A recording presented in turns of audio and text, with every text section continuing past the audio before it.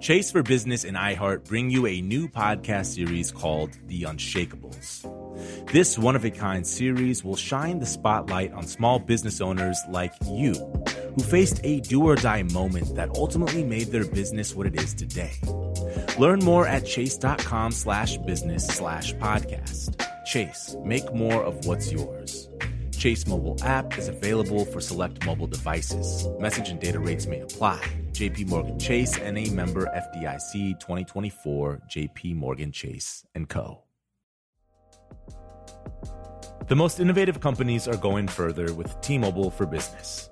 The PGA of America is helping lower scores and elevate fan experiences with AI coaching tools and 5G connected cameras. AAA is getting more drivers back on the road fast with location telematics. And the Las Vegas Grand Prix is powering race day operations with 5G connectivity, giving fans an experience at the speed they deserve. This is accelerating innovation with T-Mobile for Business. Take your business further at T-Mobile.com/now. Do you dream of a healthier life, but education feels out of reach? Trinity School of Natural Health makes holistic education accessible with online programs to fit your busy schedule. Trinity School of Natural Health makes holistic education accessible with online programs to fit your busy schedule. Trinity School's Certified Natural Health Professional Program is the perfect entry point to gain foundational knowledge to empower yourself, your family, and your community to live healthier lives. Turn your passion into a career. Visit trinityschool.org for more info now. Something else.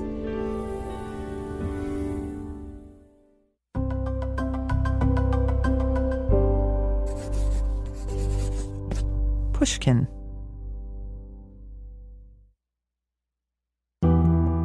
I'm Helen Molesworth, and from Pushkin Industries, Something Else, and Sony Music Entertainment, this is Death of an Artist. In our first 6 episodes, we talked a lot about the art world, because there's no way to talk about what happened to Anna without also talking about the art world. And there's no way to talk about the art world without talking about how commercial art galleries and museums have a history of what feels like overwhelming racism and sexism. But surely now, in the 21st century, things would be different, especially in the wake of the Me Too and Black Lives Matter movements, when museums began publicly touting their dedication to diversity, right? The art world overall believes in progress and believes in itself as a pioneer of progress. The consensus in the art world tends to be that we are heading in the right direction. And we just weren't sure if that was true. We wanted to apply some facts to that to see if it were, in fact, the case. This is Charlotte Burns, an arts writer turned data miner. She and her colleague, Julia Halprin, wanted to quantify how big the disparities in the art world really were, and see if those disparities were actually shrinking. They started by gathering information from museums about artworks made by African American artists.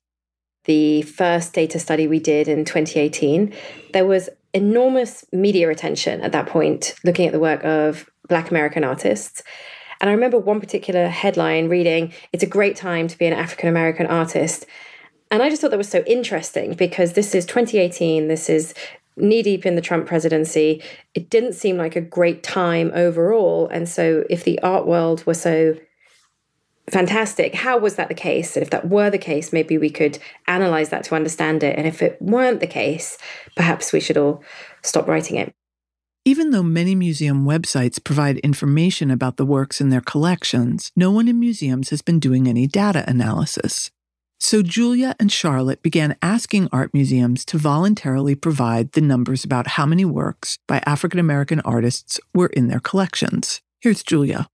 We pitched it to museums as, we want to show how progress happens, just assuming that there had been progress. And so we started by asking around 30 museums in the U.S., a mix of the most attended and then smaller regional and university museums, about their acquisitions of work by Black American artists and exhibitions of work by Black American artists from 2008 until 2018.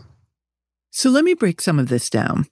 When Julia and Charlotte talk about acquisitions, They are using the word that museum folks use to describe the process of how a museum adds works to its collection. Before I get into how that works, let me just sketch the power map. There are curators. They are experts on art, and their job is to know the collection and make recommendations about what the collection needs. The curator's boss is the director. The director's job is to raise funds to keep the museum afloat and to set the tone and direction of the organization. The director's boss, at the very top, are the trustees. These folks are fiscally responsible for the museum, and they make large annual donations of cash that support every aspect of the museum's function. Okay, so acquisitions happen in two ways. They can either be purchased or they can be gifts. Purchases have their own extremely complicated set of politics, since they almost always require fundraising, and fundraising means donors. Then there are gifts. Gifts typically come from three kinds of folks: donors, trustees, or artists. Now, the museum can decide to accept or not accept a gift. All of that might sound straightforward enough, except that there are serious power dynamics at work. There's often a difference between what a curator might want to purchase or ask for and what a donor or trustee wants to give or provide money to buy. That misalignment can happen at every level: between curator and director, between the museum staff and the donors, between the trustees themselves, and between the trustees and the curators. All of these political vectors are probably grist for a different podcast. Suffice it to say that museum acquisitions are at the very heart of the matter, because what a museum acquires says this is worth saving in perpetuity. Anyway, back to Julia and Charlotte, who started out looking at acquisitions, all those purchases and gifts together. They also looked at exhibitions. Both show you which artists the museum thinks are important. We found the acquisitions that were being made were about a fifth of the population or representation level of African Americans in the U.S. Yeah, 2.4% of all acquisitions and 7.6% of all exhibitions. And that year we looked at 30 American museums. So it was around a fifth of what it ought to based on the demographics of the country. Their data contradicted the myth of the art world as being an inclusive and diverse place. So Charlotte and Julia decided they needed to expand their investigation to look at another underrepresented group: women. When we started, we thought, women are more than half the population. We're going to need a database. It's going to be so complicated to process all of this information because there's going to be so much of it. And it turned out Google Sheets was fine because there wasn't very much. The title of their report sums up what they found. They called it, quote, "Women's Place in the Art World: Why Recent Advancements for Female Artists Are Largely an Illusion." We found in that case, similarly, it was a fifth of what it should have been demographically. Women represented about 11% of acquisitions at around 25 U.S. museums. It was disheartening to see that the numbers were so low, and it was positively gutting for me personally to see that they were actually on the decline for almost a decade by the time the report came out. Change is discussed in these very timid terms. I remember a big museum director saying this to us: we're getting there, we are getting there. I said, well, we're not, because it stalled in 2009. And they said, change is coming. And I just remember saying, well, when do you think we'll get there to parity? Because at this rate, it's going to take literal eons. And it's not like we haven't known about women. It's not some newfangled concept like, the people who make up more than half the population. I think it was a bit rude of me, actually, in a way. Because I said, one did give birth to you, actually, and me. And so it's our first concept of humanity was formed by the female body. And so they just started laughing. Charlotte and Julia are about to release their third report, one that looks at an even broader set of data. More on that after a quick break.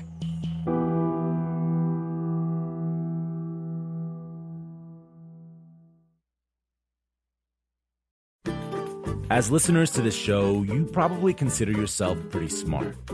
But how smart is your wallet?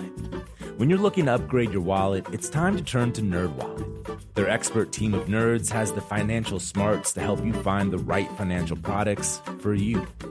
Before NerdWallet, you might have paid for vacations with whatever was in your wallet. But you could have been missing out on miles you didn't even know you were leaving on the table. Now you can get a new card with more miles and more upgrades. What could future you do with more travel rewards? A hotel upgrade? Lounge access? Wherever you go next, make it happen with a smarter travel card. Don't wait to make smart financial decisions. Compare and find smarter credit cards, savings accounts, and more today at nerdwallet.com. NerdWallet. Finance smarter. As with all cards, credit is subject to lender approval and terms apply. The most innovative companies are going further with T-Mobile for Business. The PGA of America is helping lower scores and elevate fan experiences with AI coaching tools and 5G connected cameras. AAA is getting more drivers back on the road fast with location telematics. And the Las Vegas Grand Prix is powering race day operations with 5G connectivity, giving fans an experience at the speed they deserve. This is accelerating innovation with T-Mobile for Business. Take your business further at T-Mobile.com/now.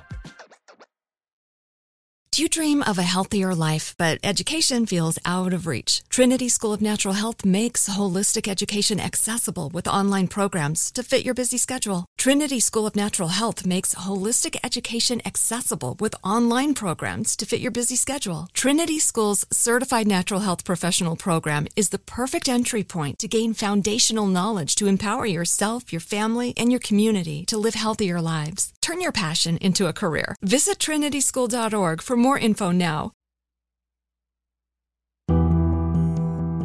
To recap, arts writers Charlotte Burns and Julia Halpern have released 2 reports, one on African American artists and the other on women artists. And both showed that these groups were radically underrepresented among the museums that provided data. And now, Charlotte and Julia are about to release their 3rd report. So our data set is larger and more comprehensive than it's ever been. We're looking at over 30 museums in a much more representative swath of the country. So not just clustered on the coasts, but looking really at institutions that are across the U.S. And we're looking at updating the progress and looking at exhibitions and acquisitions of Black American and female artists at this group of museums between 2008 and the end of 2020. Is the anticipation killing you? Do you think the upward tick that so many of us have been working for has arrived? From the initial data that we've gathered, there has been no progress. I'm going to be honest. When my producer Louisa suggested we interview Charlotte and Julia, I didn't have the heart to do it. I already knew all these facts, both from reading their reports and from, well, decades of working at museums. So I let Louisa interview them herself. I knew it would just make me feel that all too familiar mix of angry and sad, and it did, and it does. Women peak in 2009, and acquisitions slowly trend downward from there in terms of the share of the overall acquisitions in museums. For Black American artists, it is a very moderate incline, extremely low on the chart. You're talking about 2 to 3% increasing so slightly over the years between 2008 and 2020 that it almost looks flat. I remember just looking at these spreadsheets and we were both, it was like a summer tropical rainstorm. It was really oppressive. And we both felt very depressed looking at the data, just thinking, oh my God, this is so much worse than we imagined. And we were like, oh, we're going to talk to museums and everyone's, we felt so galvanized. We imagined other people would. The reaction, at least among much of the art world, was not what they'd hoped for. And then there was a pretty clear breakdown. This is a bit simplistic, but essentially people in power, we would take the data to them and it was like their brains couldn't quite they had to unscramble it and come up with a reason why it wasn't the reality that chimed with theirs. Despite how clear the findings were, despite the fact that the museums themselves had provided the data, Charlotte and Julia found a lot of resistance. It's amazing how quickly the institutions just start finger pointing. You often hear, oh, well, you're not counting all of the, African artists or other parts of the African diaspora that we're focusing on. And so you hear just a lot of discomfort with the reality. Part of the reason that we did the women's survey after the African American survey is because one of the museum directors said, we've really been focusing on women. We haven't really had time to pay attention to African American artists. You should look at women. And then we did. As we already know, the women's numbers weren't any better in comparison to the general public, 1/5 of what they should be. So what's the excuse? With women, you'll hear, oh, well, there are just fewer women who are artists. And then, we point to the graduation rates and that conversation kind of sputters into silence. They actually cited a study that showed that about an equal number of men and women graduated from art school at Yale since the early 1980s. So the question remains, why? If the art world is full of people who imagine themselves as progressive and inclusive, why aren't the actual numbers bearing that out? To answer that question, it helps to look a little closer at where there is some movement. Exhibitions tend to show more progress than acquisitions, which I think shows the influence of curators and also that segment of how museums interact with their publics can change a little bit more quickly, even though exhibitions are planned 2 to 3 years in advance. Whereas acquisitions, which is really the long tail of what museums do, it's what will stand the test of time, that has proven to be so much stickier in terms of changing because the people who make those decisions, the curators can suggest what museums might want to acquire, but the ultimate decision is made by the people who hold the purse strings, so the board and the people who are a bit more entrenched in the systems of power. And so that's, I think, one reason why you see change being a lot slower. It's important to know that curators have more control over exhibitions, and exhibitions cost less money, and they are temporary. But what goes into the permanent collection via acquisitions has more impact. Because the permanent collection is basically a reflection, consciously or unconsciously, of what the museum really stands for. So, in a world where men are still paid more than women, a world in which the law of the land favors men over women, where the dominant histories are written by men about men, and to compound matters, this world we're talking about is also a world that continually favors whiteness. Well, all of this starts to add up. This is why we talk about racism and sexism as being structural and systemic, not just being about personal biases held by individuals. Racism and sexism are literally built into the very structure of how institutions operate. It's all very depressing and dispiriting, and I say that as a white woman with a lot of power in this world. So I have to ask, can we find some hope here? Some museums will say, they'll point us to their data and say, look, if you look at what we're buying, it's a totally different picture than our overall picture because we're really trying to buy more diversely. And therefore, we should break the data down that way. And a lot of that change is dependent upon a new generation of women in leadership and increasing demands by curators and arts professionals of color. But according to Julia and Charlotte, that still doesn't budge the needle because museums are given a lot more artwork than they are able to buy. So what museums can buy remains quite small compared to what they're given. And they've been set up that way from the very beginning. They are set up to court patrons. Gifts come often from people who are on the board, from people who have been involved with the museum, from old school patrons, essentially. And those old school patrons tend to have collected art that reflects an antiquated picture of art history, the picture of art history that museums have told for decades. It all comes back to structure. The patron system that museums rely on is inhibiting progress. Museums too often bend to the taste and desires of their donors, because the donors are the folks who pay the salaries. The only thing I keep thinking about is this one moment when MoMA reopened its new galleries. It was a much more egalitarian look at art history. It was trying to tell a really different story from the ones that have been told before. And I was on a tour with a couple of board members and a curator.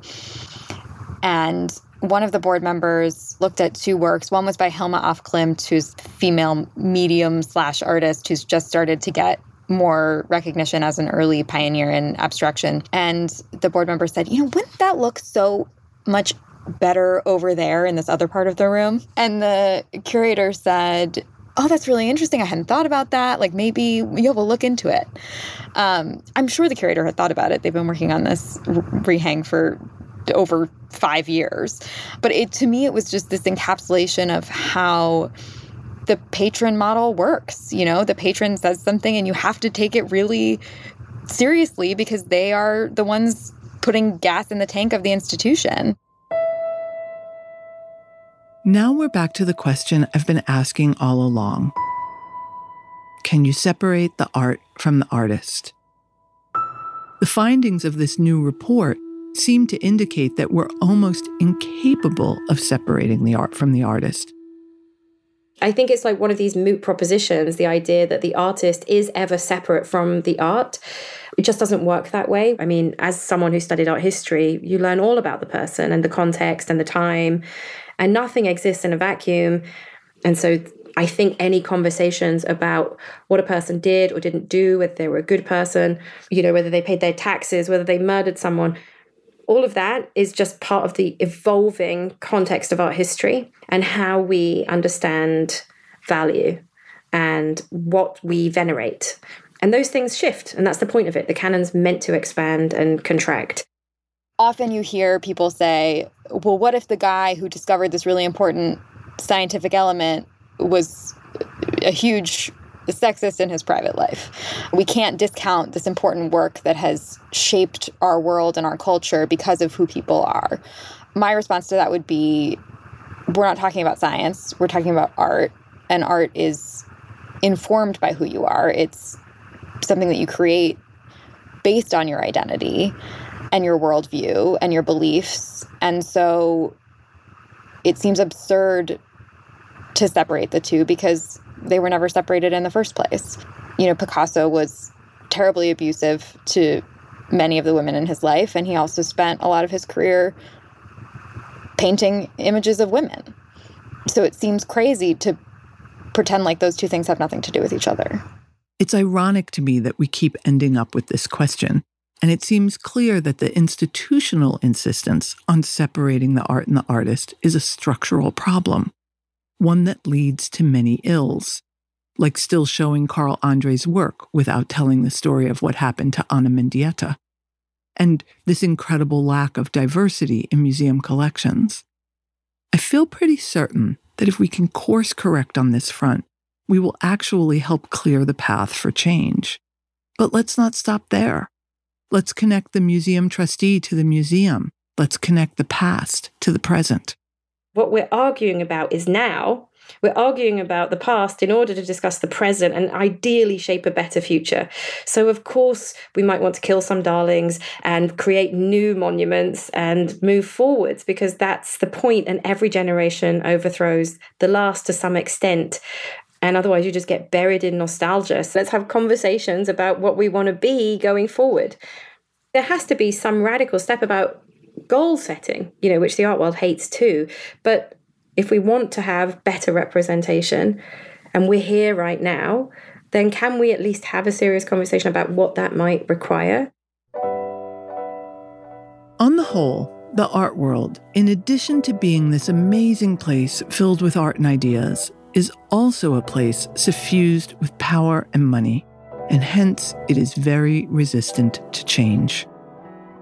In order for progress to happen, the trustees, the folks in positions of power, need to recognize the reality of these glaring disparities that Julia and Charlotte's data have made so painfully clear.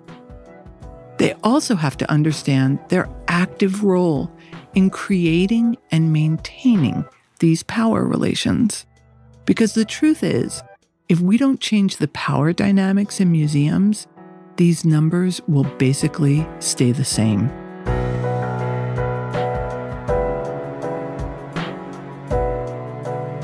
Death of an Artist is a co-production between Pushkin Industries, Something Else, and Sony Music Entertainment. Written and hosted by me, Helen Molesworth. Executive producers are Lizzie Jacobs, Tom Koenig, Lital Malad, Jacob Weisberg, and Lucas Werner. Produced by Maria Louisa Tucker. Editing by Lizzie Jacobs. Our managing producer is Jacob Smith. Associate producers are Pooj Rue and Eloise Linton. Engineered by Sam Baer. Our theme song is by Pooj Rue.